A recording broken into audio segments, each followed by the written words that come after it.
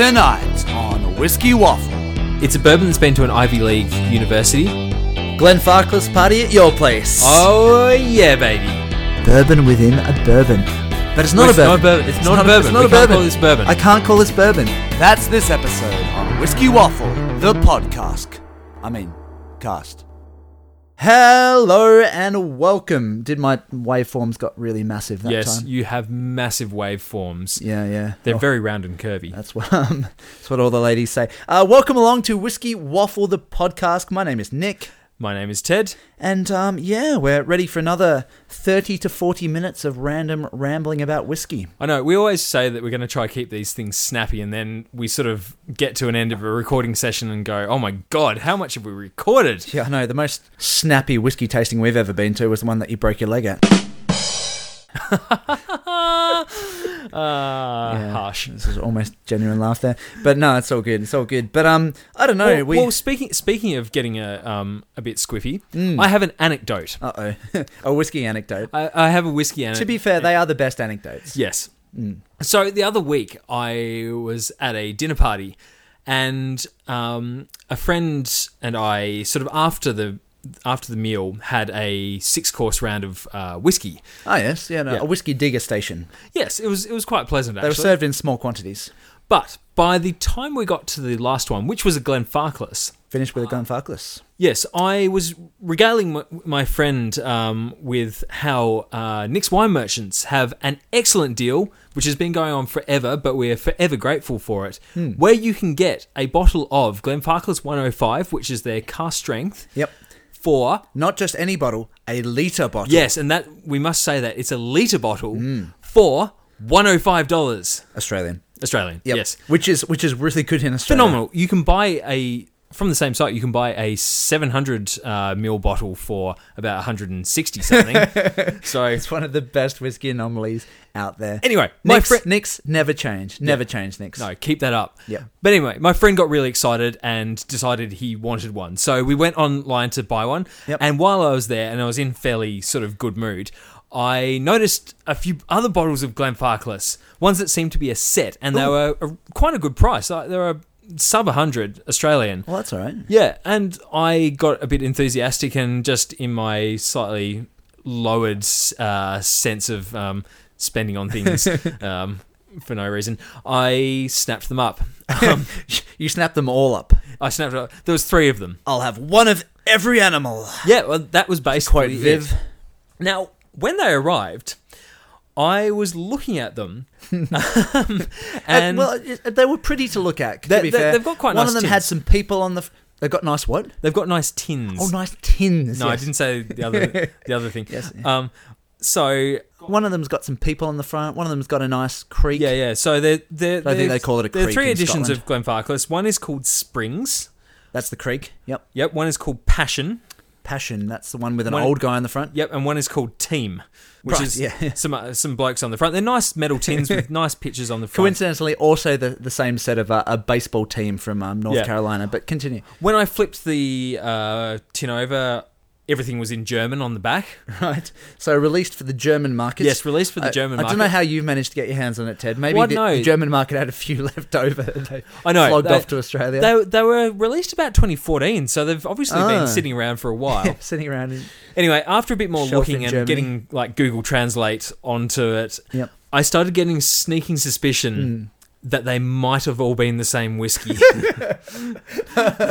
So basically what you've done, Ted, what you've done is you've bought yourself a set of collectible tins. Yes, that may very well be what's happened, because they all basically said that it's a sherry aged sort of non-aged statement Glenfarclas. From all the information I've looked up, as opposed to all the non-sherry aged Glenfarclas. well, I mean, I was yes, there's that, but I was thinking that when I bought them, that there'll be sort of 3 different editions, with each like a little twist on the like maybe it's different finishing. Yeah, you were assuming it'd be made for whiskey fans. Yes, instead it's made for Germans. Yeah. Who love collectible tins. Yes. On the plus side, Ted, you do now have 2.1 litres of probably very drinkable Glenfarclas. Well, see, this is the thing. I am totally not disappointed by this situation because, as you say, at the end of the day, I've got 3 sort of sub $100 bottles of Glenfarclas that I have really, apart from like, I can keep the tins anyway because they're pretty, but I have really no compunctions about sort of keeping them and like hoarding them and to sell later. I think that we're just going to have to man up and try them all. And I think like, so. see if we can actually find any difference in them. You know what I think, Ted? What? Glenn Farkless party at your place. Oh, yeah, baby. Loyal listeners, get there soon. Get there soon. Yeah. All right, then. So that's my cautionary tale. always look before you leave. Yeah. Never drink and buy online at Nick's Wine Merchants. Yes. After a 6-course whiskey degustation. Indeed. Anyway, on with the episode. On with the show. This would really be the moment for me to think of something off the cuff, but I've had too much whiskey. It's just not flowing. The waffle. So on the waffle today, we're talking, I guess, about a very important ingredient in Scottish whiskey, or indeed any whiskey around the world. I was going to say haggis when you said Scottish whiskey, but now I'm not sure I'm barking up the right tree. Well, now I'm actually rethinking ingredient, because as we know, there are only 3 ingredients in whiskey, and they are? Water. Indeed. A grain. Mm-hmm. Oh, and kittens. No, yeast. Oh, yes. Sorry, we made this mistake before. Yes. So there are 3 ingredients. So it's not so much an ingredient, but an important influence on the flavour. We're talking about... influence is a good term, actually. We're talking about a cask, a barrel, but not just any barrel. Because as we know, most Scottish and whiskies from Tasmania, from most countries, have previously housed something else in it beforehand. Yes, indeed. And what is the world's most common housing for whiskey? Ex-bourbon barrels, American oak. Bourbon barrels, yes. Quercus alba. America.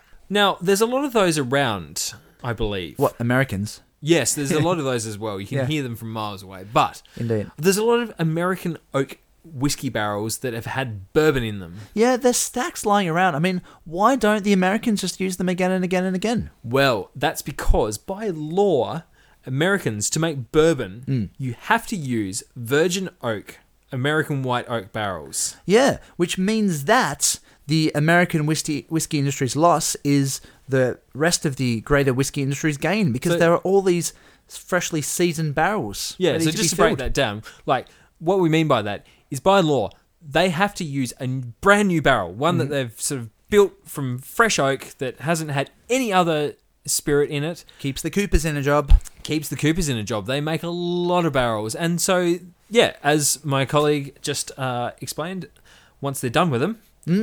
they're ready for Scotland. Yeah, they send them away because otherwise it'd be a wasted product. Well, exactly. And yeah, it's quickly become, in the last 50 or so years, the most common cask type in the world by some margin. Yes, a lot of the whiskey you'll drink have been in a bourbon barrel at some stage, even if it is one that has had some sort of sherry or port or something. Quite often what they'll do is they'll use a bourbon barrel first and then finish in a sherry or a port. Or conversely, marry or blend a lot of mostly bourbon matured whiskey with just a teensy little bit of sherry matured whiskey, because, well, it really comes down to the dollars, or pounds sterling, I suppose, or... Yes, a bourbon cask, because there's a glut of bourbon casks. They are so much cheaper.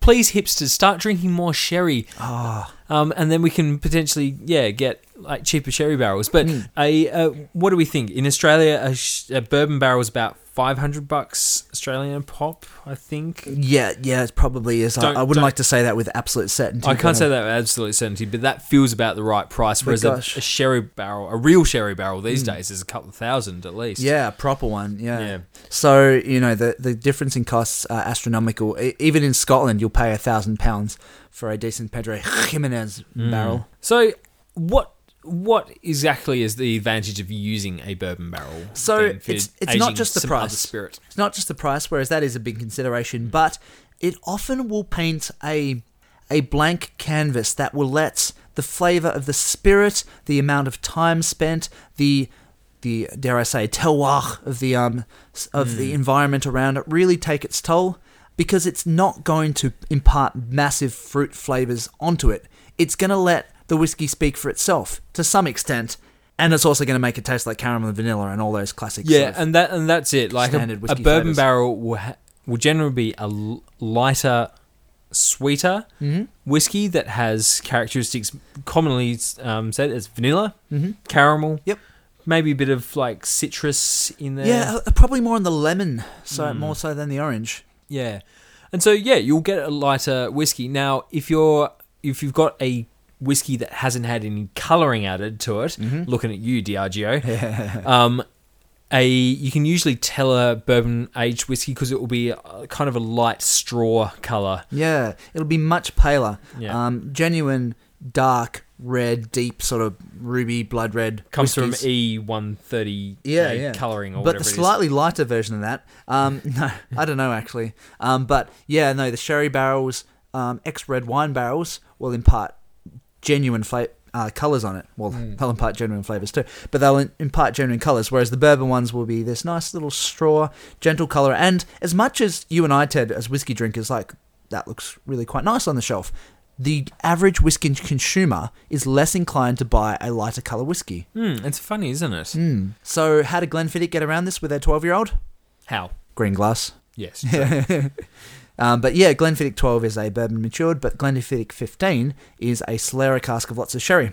And that sort of lightness in flavour is why they like using them as sort of for the main aging of the whiskey, and then to finish him in something, because it will impart not too much of a flavour in there, and then you can just get a burst of flavour on the end, like by chucking in a sherry cask. That's it. So the finishing is a really good option, and therefore you can use your really expensive sherry casks probably more than one time, like a few times in a row, to do some finishing. Yeah. But Ted, you know what bourbon casks are really good for? Well, once they're finished, they're good to put out on the deck and use as a table. Yeah, true. Cut them in half. They're good plant pots. Yep. But they're also really good on Islay. Peated whiskey. Absolutely. So you can take a light, sort of quite a light whiskey, and then add all that good, dirty peat on top. Oh, yeah. And the bourbon is not going to detract from that peat. Like, it's just going to emphasize that peat, which is why, like, some of our favorite Islay whiskies, Lagavulin 16, Ardbeg Ugadal, like, these ones do have sherry influences in there, but they're not necessarily the most heavily peated that we've tried. Looking at you, Lafroig.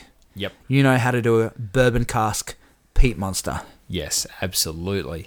And another interesting thing that we were talking about recently is that the equipment that you use can also influence, to some extent, what sort of barrels you use.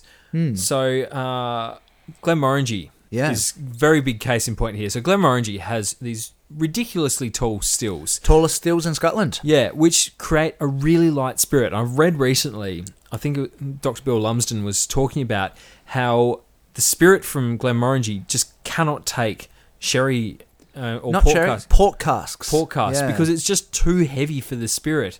Whereas bourbon casking is perfect because it's a lighter, more delicate flavour. Yeah, and these it big works tall well with stills that have all this delicate reflux, spirit. makes a delicate spirit, and therefore the bourbon barrels, they work. Whereas, you stick it in a port cask and it gets lost. So bourbon barrels really have their place. Would you describe it as your favourite barreling type? No.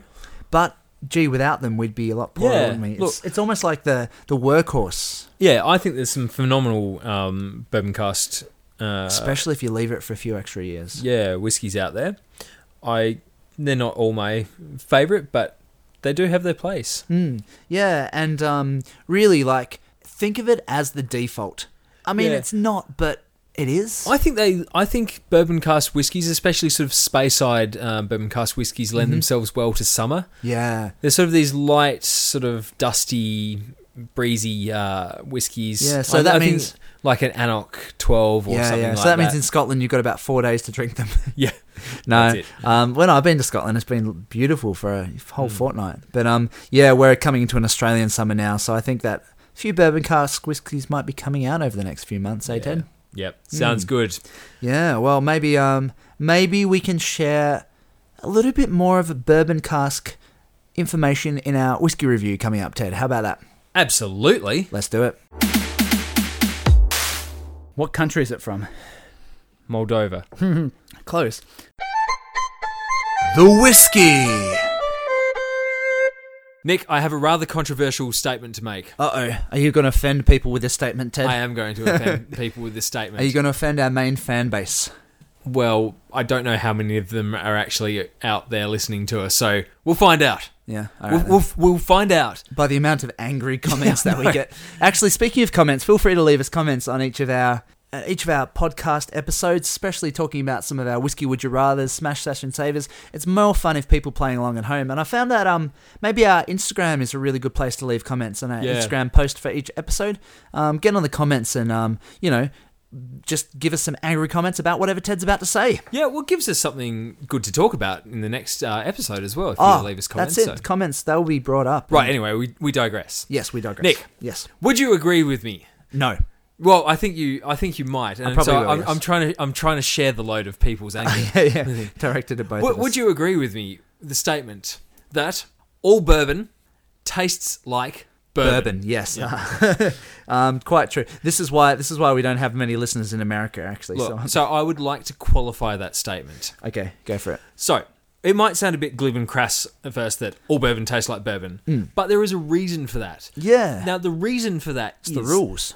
It's part of, the rules of what makes bourbon bourbon. To make bourbon, you have to use virgin American oak casks. Yep. You have to use a minimum of, 60% or minimum of 50% corn, but usually it's more like 60, 70. Yeah. So you have to have a minimum of 50% corn, and that's really important because corn has a particular flavour. It imparts these big, fat, sweet, sort of fruity... bourbon flavours, I bourbon-y guess. flavours. Yeah.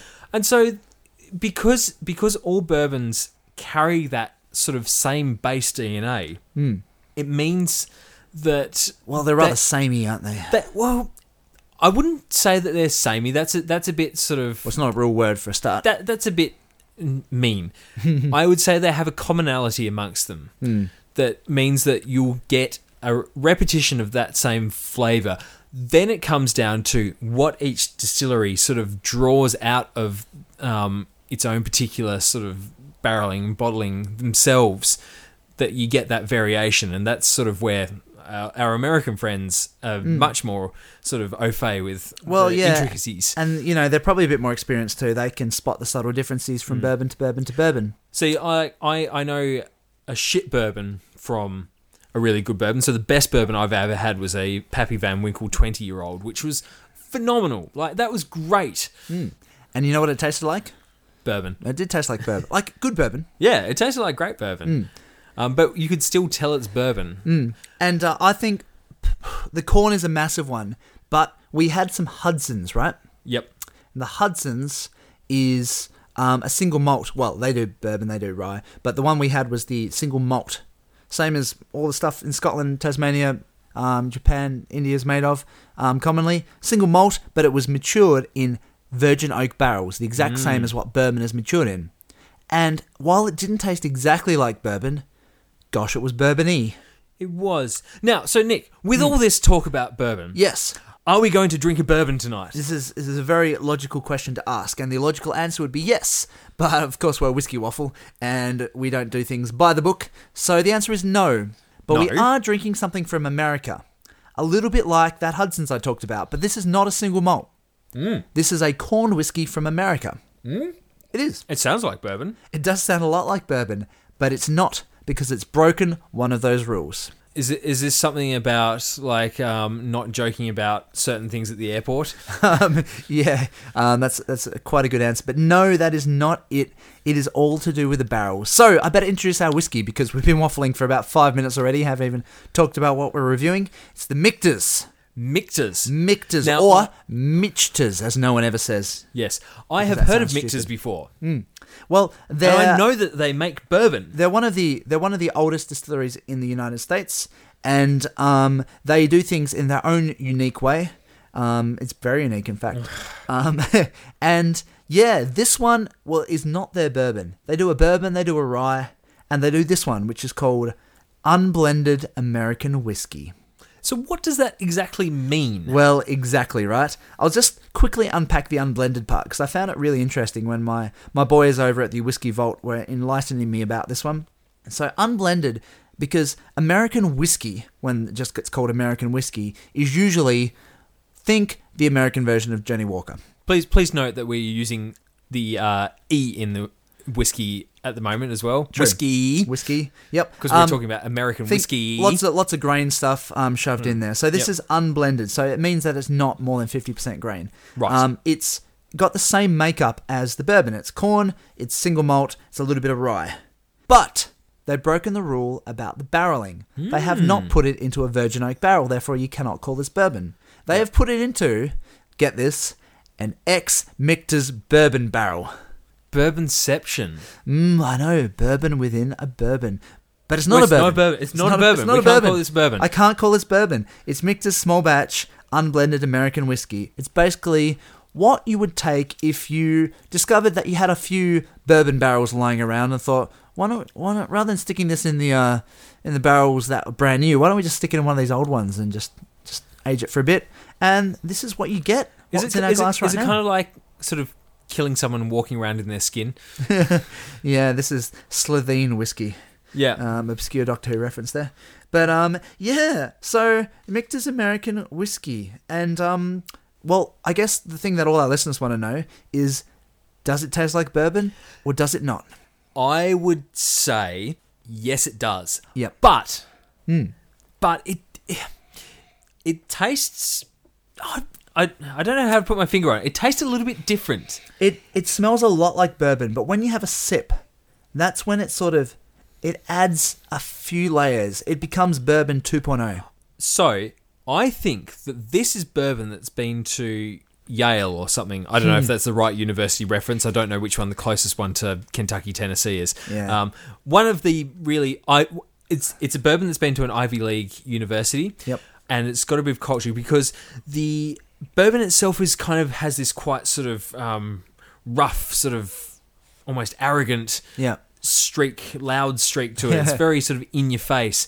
Whereas this one has sort of learnt how to sort of talk in a very refined way. Yeah, it's calmed down. And one of the things that I'd say, and this is a strange statement, but I think it's got a dollop of vanilla on it. Vanilla ice cream, vanilla topping. It still has that spiciness to it that bourbon has. Yep. It's got the spiciness has not gone away, but corn-driven spiciness. I'd say it's smoothed out more. But something like, say, Maker's Mark, it just smacks you in the face with that sort of big corn spice thing. Yeah, ironically, there's no rye in Maker's Mark, but anyway, yeah.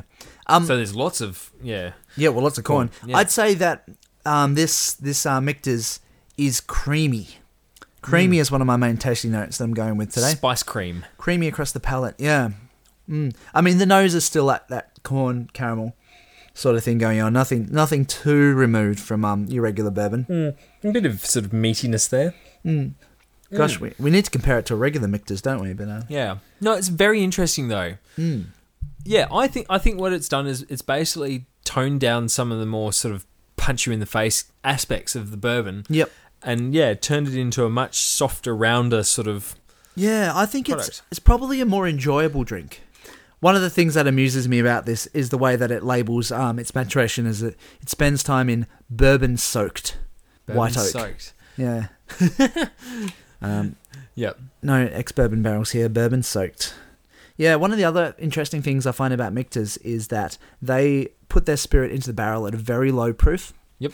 At like 53% or 53, that's 106 very low. proof. It's very low because they believe it gets more of the flavour from the barrel, I guess, faster without adding too many oaky tannins. Okay.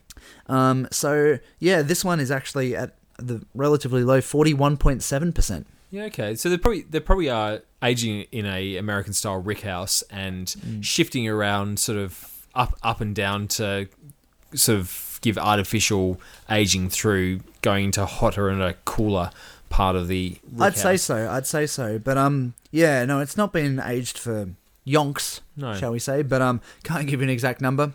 So, any other tasting notes to go with this one? It's sort of it's fairly fat and spicy, and sort of apple pie maybe. Yeah, it is. American it's got a nice. pie, it does have a nice sweetness, but not cloying. Yeah, no, it's almost. I'd go with the apple pie, just without the apples. If that's possible. A different sort of pie then. No, just pie. Just pie. Just general pie. I mean, we're talking about Americans here. Pie flavored is probably fair enough. Yeah, and so we're gonna give it a rating out of 5, aren't we, Ted? Yes, let's do this. Yeah. I would give it a solid 3. I'd give it a solid 3 as well. We're hardly Controversial here, but yeah. But I would give it a solid middle 3. Yeah, I mean it's as good as good bourbons, and it's got probably something a bit extra. Bourbon 2.0. Yeehaw! But no, posh accent, posh American. Yeehaw! Yeah, that'll do. I'm drinking the Michter's! Oh god, I wasn't meant to say that. Jumping the gun, Ted. Stop jumping the gun. Smash, session, or saver! What is the section we're doing, Ted? The section is... The section. The section. Suction. Section? The section is... Smash, session, saver! Ah! Okay, Nick, hit me. All right then, your 3 whiskies both start with G. Both. All 3 of them start with G. All 3 of them start with GL. Okay. All so 3 of them start with GLE. They're going to be Glabrin, Yeah. Glebrofen, Yeah, and Glebrin. GLEN. Okay, the Glens. Yep. Glenfiddich, Glenlivet, Glenfarclas. Get Glenning. Okay. What expressions? Just the 12, 12, and 12. Okay, that's because it would be a much harder and trickier thing to do if it was the sort of higher, older, more interesting. You've got a versions. point. Yep. Is it Glenlivet 12 or is it Glenlivet Founders Reserve? 12. Okay, 12. Or 12. God, that's making it hard now. That's what she said. Okay. A Founders Reserve, that's easy. Smash that. Yeah, smash that shit. Sorry. Okay, so Glenfiddich, Glenlivet, and what was the other one? Glenfarclas. Glenfarclas. Okay, Glenfarclas I'm going to savour. I'm straight up going to say that. Oh, God. When was the last time we had some Glenlivet 12? Long time ago. I've got a bottle on my shelf. You've I've got a bottle on yeah. your shelf. That it is available in certain places. So in the great Glenlivet crash of 2013-ish, 14-ish, when the woeful Glenlivet Founders Reserve crashed its way into the market like a particularly nasty meteor, we took the pretty, I think, sensible step of buying some Glenlivet 12, which is a fantastic whiskey, and we have no idea why they got rid of it. Well, I'm assuming they're just, they're running out. See, the thing is, I can't remember enough about the Glenlivet 12. It's been so Too long. long. Glenlivet, this is what you've brought us to. Yeah. Look, I'm going to say I am going to smash the Glenfiddich 12 because I know what that's like. And I'm going to hope that the Glenlivet is good enough to sustain me across the evening, which I think it is. I think it was a good whiskey. Does one of us need to sacrifice our bottle to appease the whiskey gods, aka us? Perhaps. Yeah, it's been too long. And yeah, the Glenfarclas, I think, is just going to be a sort of more savourable whiskey. So what would you do, listeners? I'm going to chime in with my own because I haven't actually thought about it until Ted started voicing his thoughts.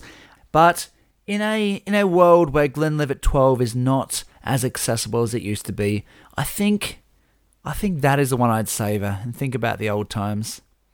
The Glenfarclas is a session whiskey, the 12-year-old, and even the 15-year-old, which we love the 15-year-old. But I think I could definitely session the 12 throughout the night. And that means, the Glenfiddich, you know what you're getting with that. You know what it's going to be like. So that's probably going to be smashed. Smash it. Yeah. So the next section comes with a disclaimer. Apologising, folks, for how drunk we sound in this next section. I thought seriously about just cutting it completely and not using it, but it's actually a really fascinating discussion that we have drunkenly at the very end of a recording block. So forgive our slurring, because I think the topic is really valid, and I actually think some of the conclusions we draw are also equally valid. So the conclusion that I'm going to make right here is just, Ted, you need to drink more. Yeah, I know. Whiskey, would you rather? Alright, whiskey, would you rather? You got one for me, Ted? Okay, Nick. I have a whiskey would you rather for you. Okay, so Whiskey Would You Rather, the game where we are presented with two choices. It's simple. One of us has to choose one of these impossible choices. Okay, Nick. Yes, Whiskey would you rather? go for it.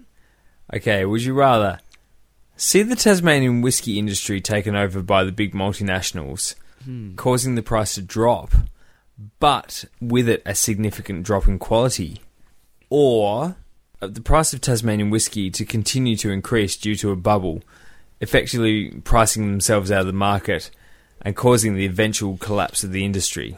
Oh, you're getting serious here, Ted. You're getting very serious. You've Indeed. posed this to me late in the night when I've had a few drams and I need to really get philosophical about this because it's a topic that I am passionate about because I would like to see the Tasmanian whiskey industry do well.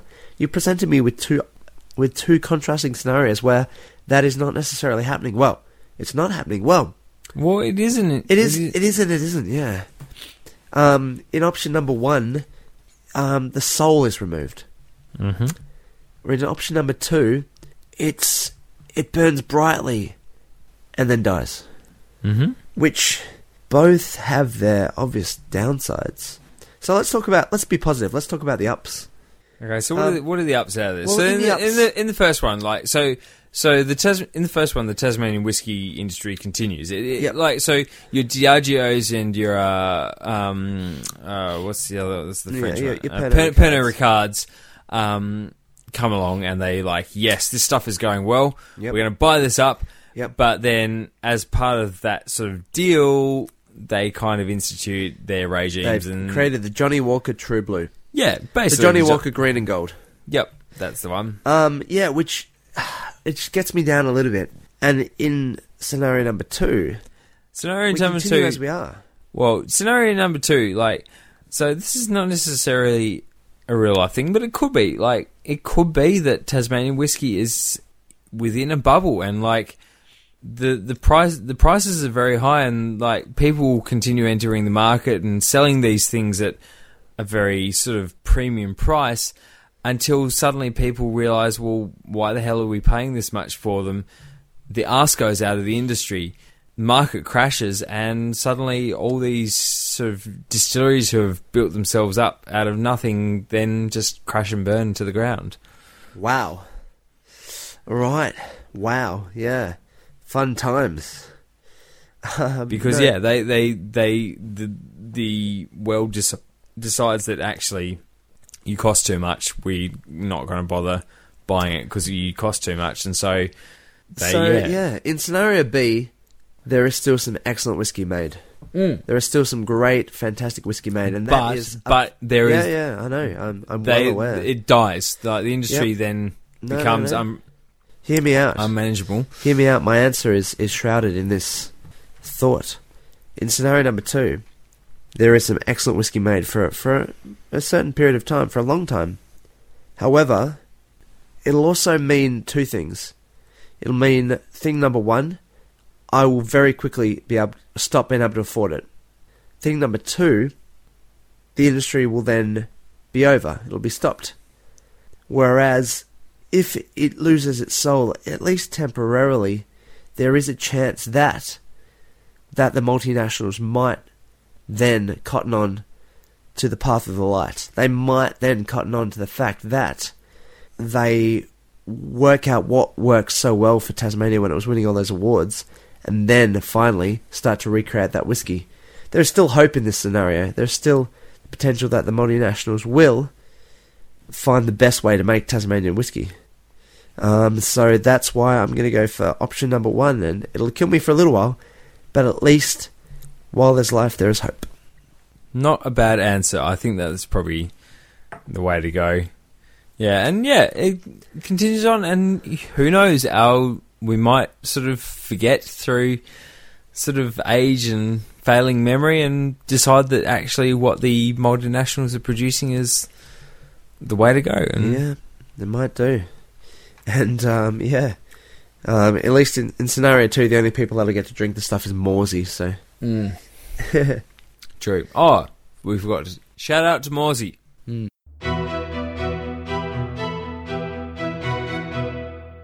Well, Ted, I'm nearly. Oh gosh, I nearly knocked my whiskey glass off the chair. Then. Oh, that would have been a disgrace to the profession. I know, but I've Well, managed to that- survive. Profession, semi-amateurism. I know. Profession is pushing it, but no, I've managed to keep the glass upright, and I managed to keep myself upright in time to say it's come to the end of this episode. Well, I mean, you're keeping yourself upright fairly easily because you're sitting in a chair. The I'd chair like is to- keeping you upright. I'd like to see you try once you've stood up, because that could be a much more interesting prospect. This is why we need to do YouTube, not podcast. But anyway, Mate, I don't think anyone wants to hear that. we'd probably have to mount a camera on the ceiling to look to look down. Vertical podcasting. Well, no, it would look like we were standing up. We'd just be sort of passed out on the floor. I like the way you think, Ted. I like the way you think. But unfortunately, that's all the thinking we've got time for. Yeah, That's no, it. We're at the end of the episode. Please remember to check us out on whiskeywaffle.com, our blog. Yeah, but get onto social media as well, Yeah. because we are pretty chatty through Instagram. Like, we reply to all our comments. Yep. If you're sort of not driven away from Twitter by Donald Trump, please shout us a tweet. Yeah, there's been some a good Facebook page. ones there. Please, okay.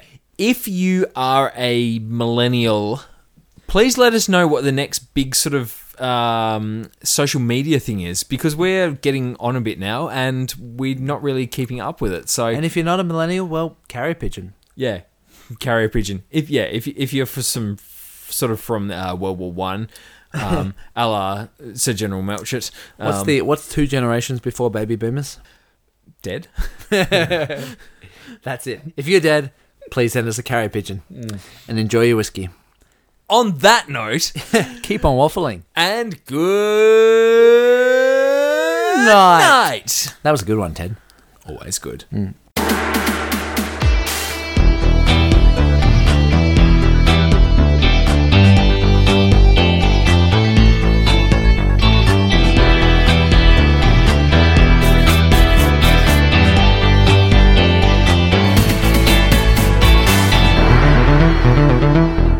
Whiskey Waffle recommends you drink whiskey responsibly and only if you're above the legal drinking age in your country.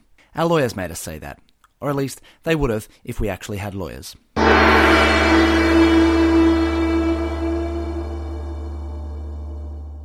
I've had too much whiskey. It's just not flowing.